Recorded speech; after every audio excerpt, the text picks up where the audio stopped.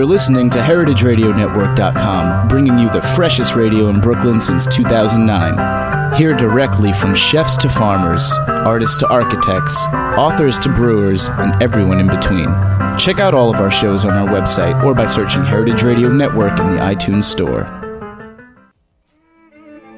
On behalf of everybody at HeritageRadioNetwork.com, we'd like to send a special thank you to the Hearst Ranch, our biggest supporter and longest-running sponsor since we first started in 2009. Hearst Ranch is the nation's largest single-source supplier of free-range, all-natural, grass-fed, and grass-finished beef. Since 1865, the Hearst family has raised cattle on the rich, sustainable native grasslands of the Central California coast. The result is beef with extraordinary flavor that's as memorable and natural as the surrounding landscape.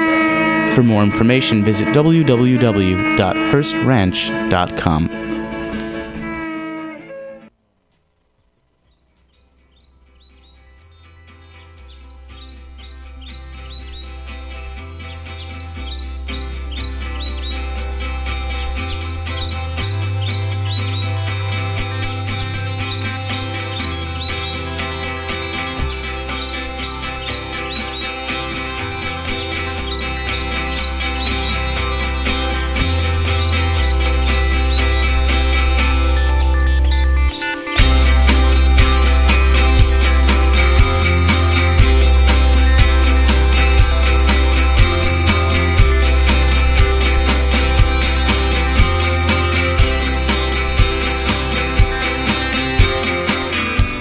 Hello and welcome to We Dig Plants on the Heritage Radio Network. I'm Carmen DeVito. I'm Alice Marcus Krieg.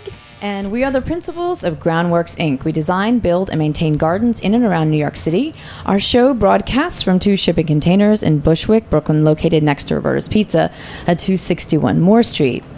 Now, on our last show, we discussed the quintessential summer fruit, Alice, the peach. Peach. Sweet peach.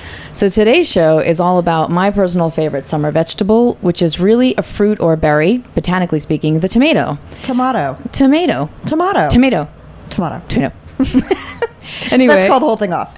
I grow my own tomatoes, and I wait all year long to eat them in summer because I won't buy them out of season. I'm very adamant about that. So I usually eat them right off the plant, or I use them in a lot of summer dishes. And most people look forward to that first tomato of summer, whether it's homegrown or, from the farm stand. But there is one person that doesn't share my love of tomatoes, and that's my husband, Robin. And I told him we were going to talk about him today during the show. Those who know us well know that he is an omnivore in the truest sense of the word. He will eat anything. Yeah. And my family has given him opportunities to eat things that would give most people pause. Pig intestine kebabs, an assortment of internal organs, and something we call roasted lamb face, for lack of a better term. Delish. But he will not eat a raw tomato. He's repulsed, and I can't understand why. He's definitely in the minority, though, I think. Because for me, a tomato is like captured sunshine. So he won't just pick a tomato Never. and eat it right off the vine? He will not. He will eat cooked tomatoes, and he doesn't drink, so we can't tempt him with the Bloody Marys that our guest Sarah Lohman brought. Yeah. But is he an American? He is an American, and he's married to an Italian, so there's something terribly wrong with the man who eats lamb face but won't eat a raw tomato. Anyway, they're so unique. They're tomatoey. Sure. They have that tomato taste, which is probably why he hates them. Now, I would venture to guess, and this is a very unscientific opinion because I didn't research it, that probably the tomato is the most commonly grown vegetable in people's gardens. Probably. It absolutely is. I was actually reading a book, and Sarah can probably talk more about this. I was reading an early garden history, 1820 to 1850, and the tomato was in every single kitchen garden. But it was actually second, or beyond the 4 main crops were corn, beans, squash, and onions. Yeah, but probably today tomatoes are probably, because you can grow them. I think it's also unavoidable too. You plant one tomato plant, and if it does well, it just spits out tomato after tomato after tomato. Yeah, there's no avoiding them. Yeah, but the tomato didn't always have such a good reputation. In fact, for a long time, people like Robin, specifically Europeans, were very suspicious of and even revile the tomato as poisonous and a product of the devil. Now, to understand why that happen, it helps to know a little bit of tomato botany.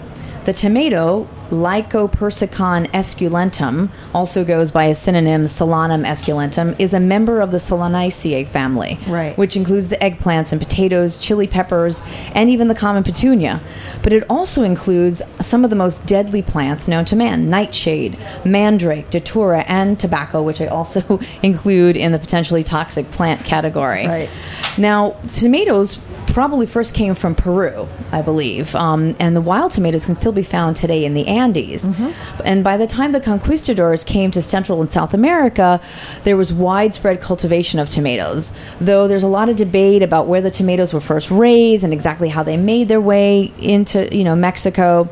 But the Spanish explorers did think enough of the tomato to bring it back to Europe, where it was embraced long before Americans embraced them. Here, we were really resistant to it.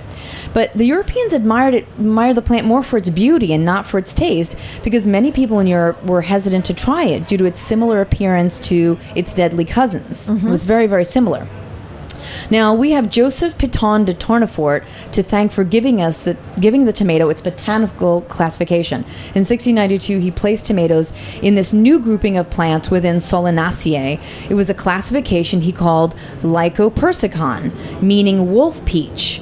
And so that's not a name that's going to conjure up warm, fuzzy feelings, This Greek... I'd like a slice of wolf peach on my sandwich. This Greek term appears to follow an old German word for tomato, which I'm not even going to try to pronounce. It's like wolf persic or something like that. Persic something. Anyway, that translates into English as wolf peach. But be that as it may, in this often repeated version, the name wolf perch referred to the tomato's round shape, reminiscent of a peach, while the wolf modifier derived from the Germanic folk belief that werewolves could be called up using other members of the Solanaceae family, such as nightshade and wolfbane. So at that time, only eggplant was familiar to Europeans in the 16th century. The others, like the tomato, came from the New World and were suspect. Sure. They just weren't sure if it was good enough to eat. Now, the common name tomato I found really interesting derives from tomatl, its name in the Nahuatl language of the Aztec people. The English form tomate first appeared in the 17th century and was later modified to tomato, probably under the influence of the more familiar potato. Most of these early fruits were actually yellow and became known as manzanas in Spanish, mm-hmm. meaning apples, and pomidoro, apple of gold, in Italian. So, of course, just to seal the tomato's sinister fate, all parts of the plant, with the exception of the fruit, actually are poisonous. And perhaps to emphasize that exception, more recent botanists have backpedaled, adding esculentum, which means edible, to the beleaguered tomato's name to give us Lycopersicon esculentum, or edible wolf peach. Now, that's a mouthful. No wonder Robin doesn't want to eat it. It's an edible wolf peach. Unfortunately, this rearguard action came too late to redeem the tomato for our colonial forebears. Now, there's another theory why tomatoes got off to a rocky start in the U.S., and it also focuses on names. This time, the names involved are the earliest European ones, such as the Italian pomidoro, or the even more evocative French pomme d'amour, love apple. Such names, goes the theory, were hardly of the sort to make Puritans feel at ease with the tomato. A love apple or a golden apple, just too tempting for the Puritans to consider eating. Right. It went from one extreme to the other. Right. So, Alice, why don't you talk a little bit about how Americans finally did accept the tomato and started eating it, and how the American public kind of embraced this wolf peach. Well, according to the writings of Peter Hatch, who's the director of Monticello Gardens and Grounds in Virginia, Jefferson grew tomatoes, and his daughters and granddaughters used them in numerous recipes, including our famous American gumbo. The Jefferson women also pickled them and in general promoted their use in cooking. This claim is, of course, disputed by other authorities, such dispute apparently being the name of the game in tomato scholarship. In an article written in the year 2000, Hatch said that in an 1824 speech given to the Albemarle Agricultural Society, Jefferson's son-in-law, Thomas Mann Randolph, mentioned that enough tomatoes were hardly known 10 years prior. In 1824, everyone was growing and eating them. So they accepted them pretty quickly. Yeah, that's a pretty big curve. or quick curve. Even if we lose the Jefferson as promoter of the tomato theory, there does appear to be a great number of anecdotes to choose from, all equally suspect, historically speaking, and entertaining. One is from the Colonel Robert Gibbon Johnson in 1830, who set out to eat a basket of tomatoes on the steps of the local courthouse, where a crowd collected to watch him foam at the mouth and twitch and generally carry on until he finally expired. They fully expected him to die. Yeah. But this is also, vaudevillian, entertainment. Yeah. So when he didn't, the legend was changed and tomatoes were redeemed and gradually accepted as food, though preferably in a high processed form or probably in a cocktail. Yes. But back to the present. Since we've now overcome our fear of tomatoes, Americans, of course, have fallen in love with them. And Burpee's made a fortune off of them. Yes. The tomato, of course, is the state vegetable of New Jersey. I think everybody knows that. Jersey tomatoes still can't get Robin to eat one. That's right. And Arkansas has it both ways. The tomato is both the state fruit and the state vegetable. The USDA reports that each of us consumes close to 20 pounds of fresh tomatoes every year. And what's more American than Campbell's tomato soup? However, I have to share with our listeners that Carmen, being of Italian taste, has never had Campbell's tomato soup. And I can't get her in the middle of February to make a grilled cheese and dip it in tomato soup. She just won't do it. So I have issues. Yeah. Well, you know good tomatoes. You don't want processed tomatoes. I can't do it. I'm sorry, Andy Warhol. Yeah. So there is a funny website called tomatoesareevil.com. And on this website, you can shoot tomatoes and build evil-looking tomato people and have all kinds of tomato fun, juicy fun. So here are some fun tomato facts. Superstition once had it that placing ripe tomatoes on a mantle when first entering a new dwelling would guarantee future prosperity or would ward off evil spirits. So pin cushions, I think we've all seen those pin cushions, were in lieu of ripe tomatoes, and that's how pin cushions became red and that tomato shape. Yeah, I always wondered about that. I did too. It's kind of an odd, but they're always that tomato. Yeah. Nurserymen also use tomato seedlings the way miners use canary birds. The seedlings cannot survive the smallest amounts of natural gas, so they're placed in greenhouses to warn of leaking gas heaters. So that's a pretty interesting. You can put a tomato in your boiler room and see if there's any leaking gas. If the tomato dies. Yeah. And according to the 1996 edition of the Guinness Book of Records, the largest tomato ever grown weighed in at 7 pounds, 12 ounces. Now that's bigger than an average newborn baby. That's a big tomato. Yeah. Tomatoes are used in many food products, of course. Tomato sauce, tomato ketchup, pasta, and pizza.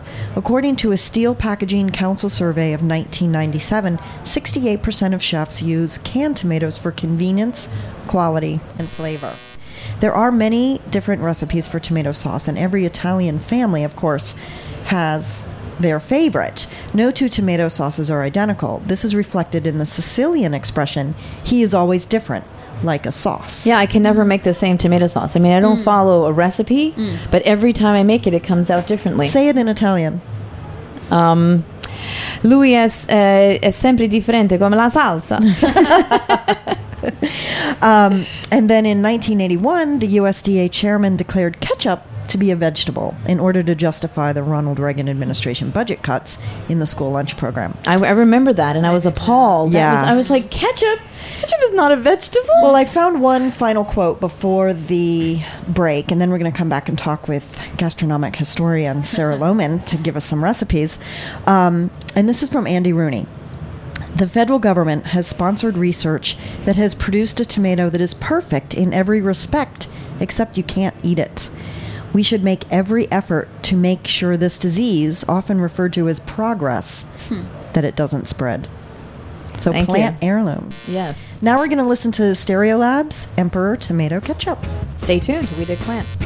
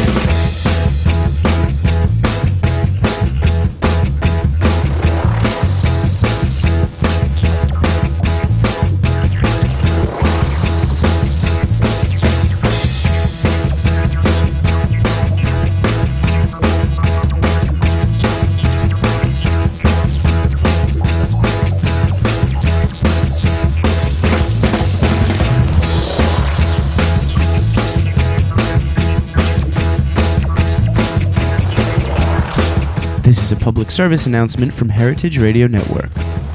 Every Tuesday at noon, Dave Arnold, the author of CookingIssues.com, will discuss new and innovative techniques, equipment, and ingredients. Call in with your own questions to see if Dave and the crew can solve your cooking issues. Again, that's Tuesdays at noon on the Heritage Radio Network.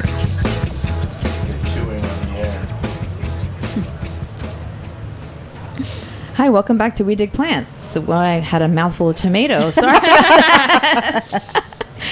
Oh my God, Sarah, this is amazing. Well, we are snacking on, I busted out during the break, some gazpacho, but it's not gazpacho how we really think of it today.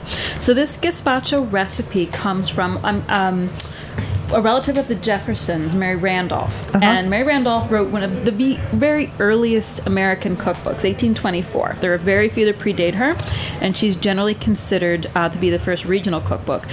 I want to point out, too, that they're taking this time while I'm talking to stuff their mouths full. Shh!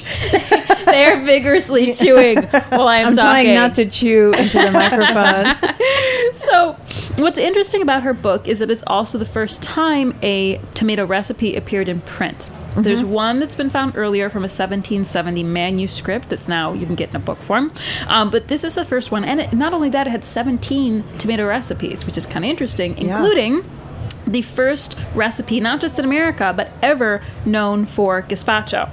They think that it came from a friend of Mary Randolph's that had spent some time living in Spain. Mm-hmm. Gazpacho has a history of being a peasant dish. So historians think that's also why it hadn't been in print, that it just wasn't considered a high-end food. It was a passed-down family recipe. Family thing, and something lower class. Original cookbooks were for courts, essentially, to make really fancy things. We don't think about it as rustic like this. So she, not having that kind of familiarity with it, she's thinking this is a really, really tasty dish. And what's interesting about it is that the ingredients aren't pureed. In fact, I'll read the recipe for you.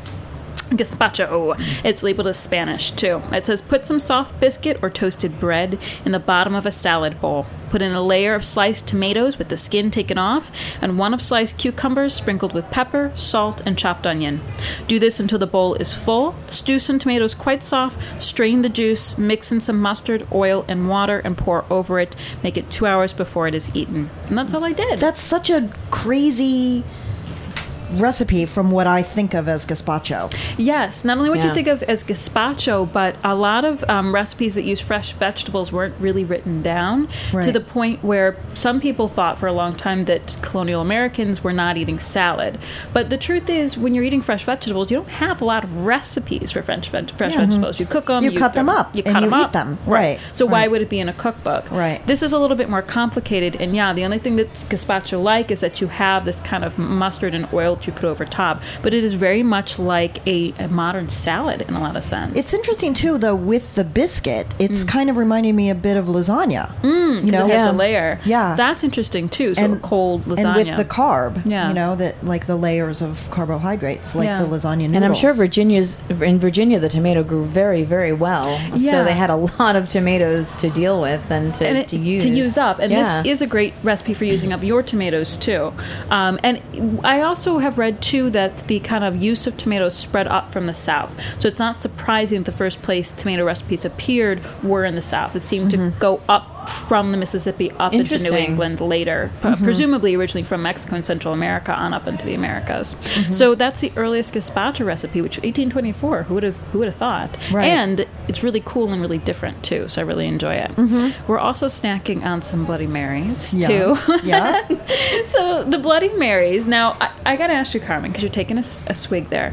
These have a secret ingredient that is different than Bloody Marys as we think of today. You want me to try to guess it? Yeah, and I'll give you a hint. It's How good is your palate? Very poor. It uses compared to some of the people on the station. It does not use vodka. So what is the alcohol that's in that Bloody Mary?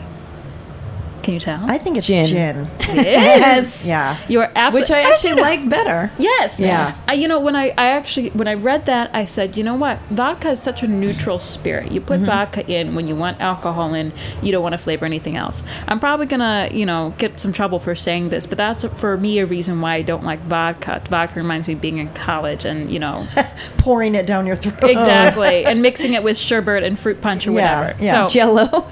In my mind, and I I challenge anyone to email me and vodka me differently, but in my mind, it's an alcohol about getting drunk, not enjoying getting drunk. Right. How about that? So this is really good. Thank you. Really good with gin. I would have never thought to. Isn't that amazing? And to be honest, I wanted to get a Hendrick's gin because I think that the cucumber notes in Hendrick's would be a really nice pairing with tomato. That's right. So this is just a London dry gin, which is very good, but I would love to try this again with Hendrick's. Now, do you have a date for this recipe? I do. So they think that it's, as a lot of things, a lot of very, very important moments in culinary history are often shrouded in myth, and it's all about deciphering which myth is the least false. Right. So we do believe that this was invented by a man who was the bartender at the St. Regis. His name is Ferdinand Piteux. So he was originally a bartender in France, where he claims he added vodka to tomato juice. After Prohibition, he was working in France in the 1920s, 19-teens.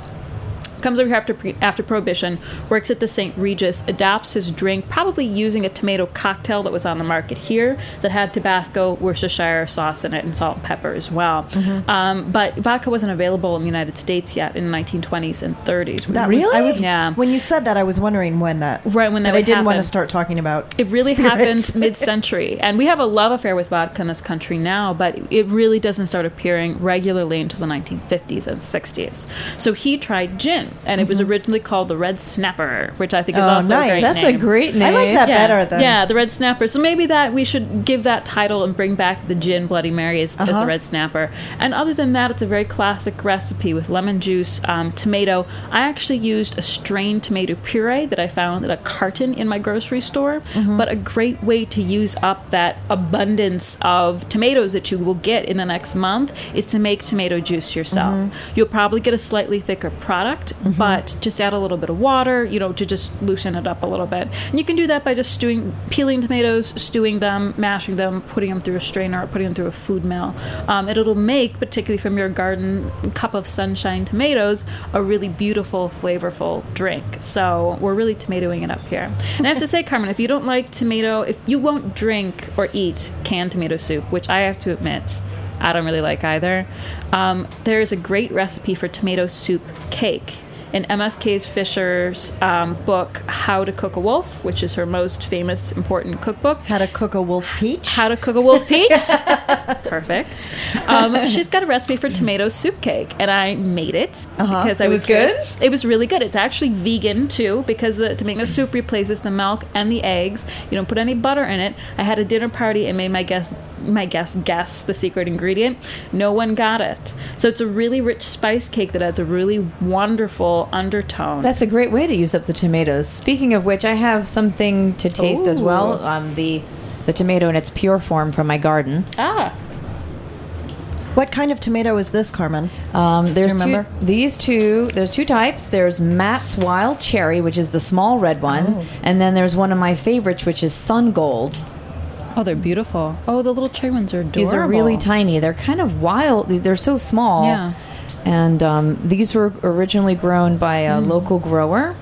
But Sun Gold is one of my favorite cherry tomatoes. Sun Gold is amazing. It's like sugar.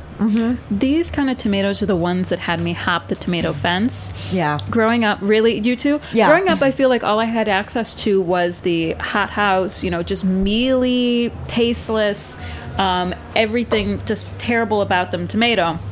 And so I grew up thinking I did not like ripe, fresh tomatoes. And then I came to New York. I started getting the CSA. I get this bucket load of tomatoes, and I'm like, awesome. All right, we got to make peace with these. Yeah. And now I really, really enjoy fresh tomatoes. They're the like flavor, candy. They're so delicious. Tomato flavor isn't present in a lot of grocery store tomatoes. And I'm all about, Well, there's actually a new book coming out kind of demystifying this whole industry. Right, Carmen? You were just talking about it. Yeah, it was on our competitor, NPR. They're going to buy us one day. They need our programming. I've never heard of that. Jack. Actually, it's about the sinister tomato industry and the immigrant labor in Florida, and it's a very interesting book. And it's just coming out, right? Yeah. So, maybe we could get the author on. To well, talk. look, I live on a 4th floor walk up in Queens, but I got one of those topsy-turvy tomato planters. They're incredible. Did it work? Awesome. Did it work? It totally worked. Now, I didn't have enough light, so I got maybe 15 tomatoes off of it, but they were the best tasting 15 tomatoes I've ever had in my life. Oh, yeah. I have, on my fire escape, I've got 3 cherry tomato plants. And, my fire escape, between us not watering it, forgetting, because we have to climb over bicycles and then out a window, and, it's Brooklyn living. When we do go out there, though, to water, the reward is that you get to have one cherry tomato, that the squirrel hasn't gotten. Right. So... Yeah, we are competing with the other critters. Yeah, but they are just delicious, and you can't buy that taste. No.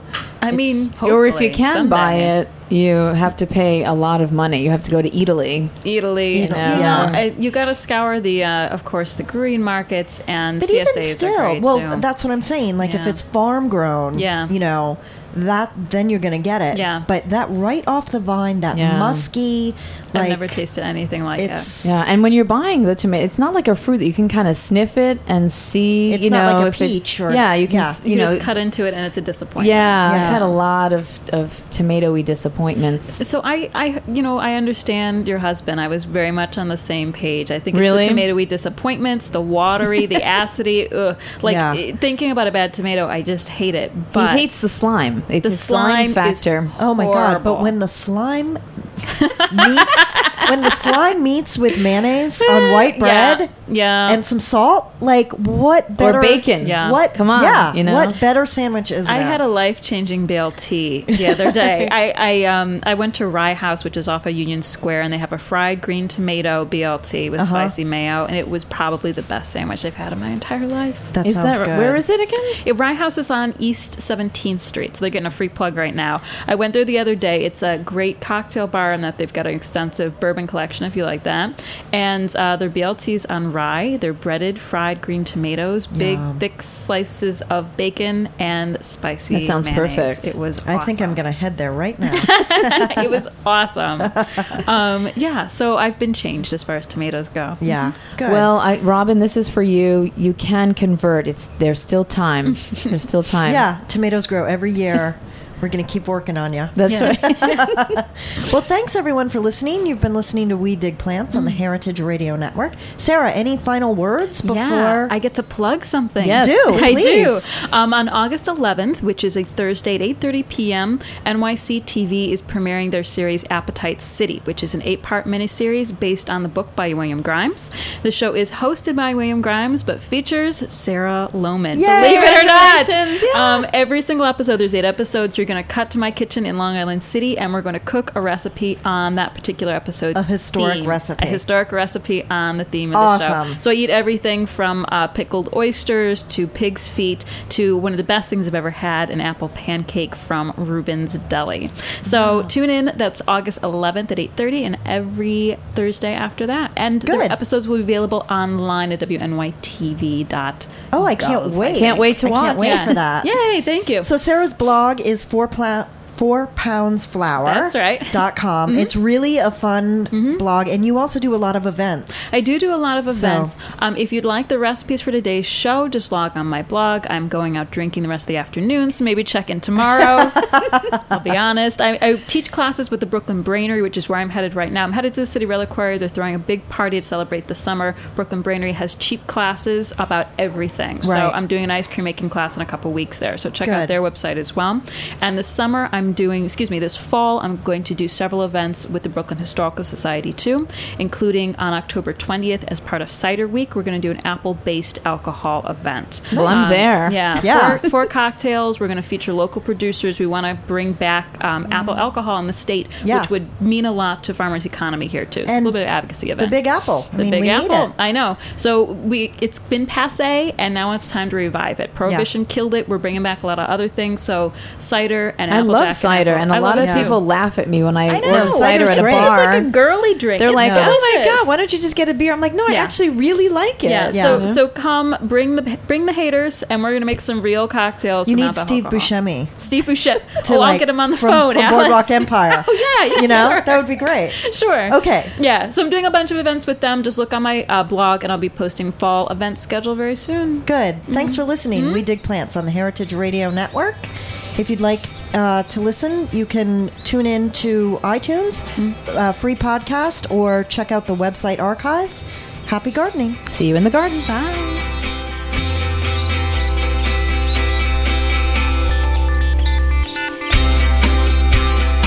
Thanks for listening to this program on the Heritage Radio Network. You can find all of our archived programs on heritageradionetwork.com, as well as a schedule of upcoming live shows. You can also podcast all of our programs on iTunes by searching Heritage Radio Network in the iTunes Store. You can find us on Facebook and follow us on Twitter for up-to-date news and information. Thanks for listening.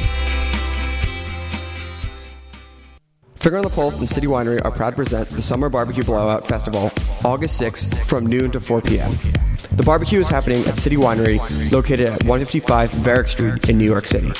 Restaurants featured at this event are Empire Mayonnaise, Van Dag, Momofuku Milk Bar, Imperial No. 9, Mile End, Mexicu, Kraft, Dizzy's Club Coca-Cola, The Meatball Shop, and Dos Toros. Providing the soundtrack for the day are Midnight Magic, Computer Magic, New Villager, Punches, Ducky, DJ Autobot, and the Snacky Tune DJ. VIP and general admission tickets are available at citywinery.com. Finger on the Pulse of City Winery would like to thank our sponsors: Heritage Foods USA, New York Magazine, Reka Vodka, Sonar, Smile, Gilt City, Sub-Zero, and Wolf. Please come out and join us for a day of fun, food, and dancing. For more information, go to www.fotpnyc.com.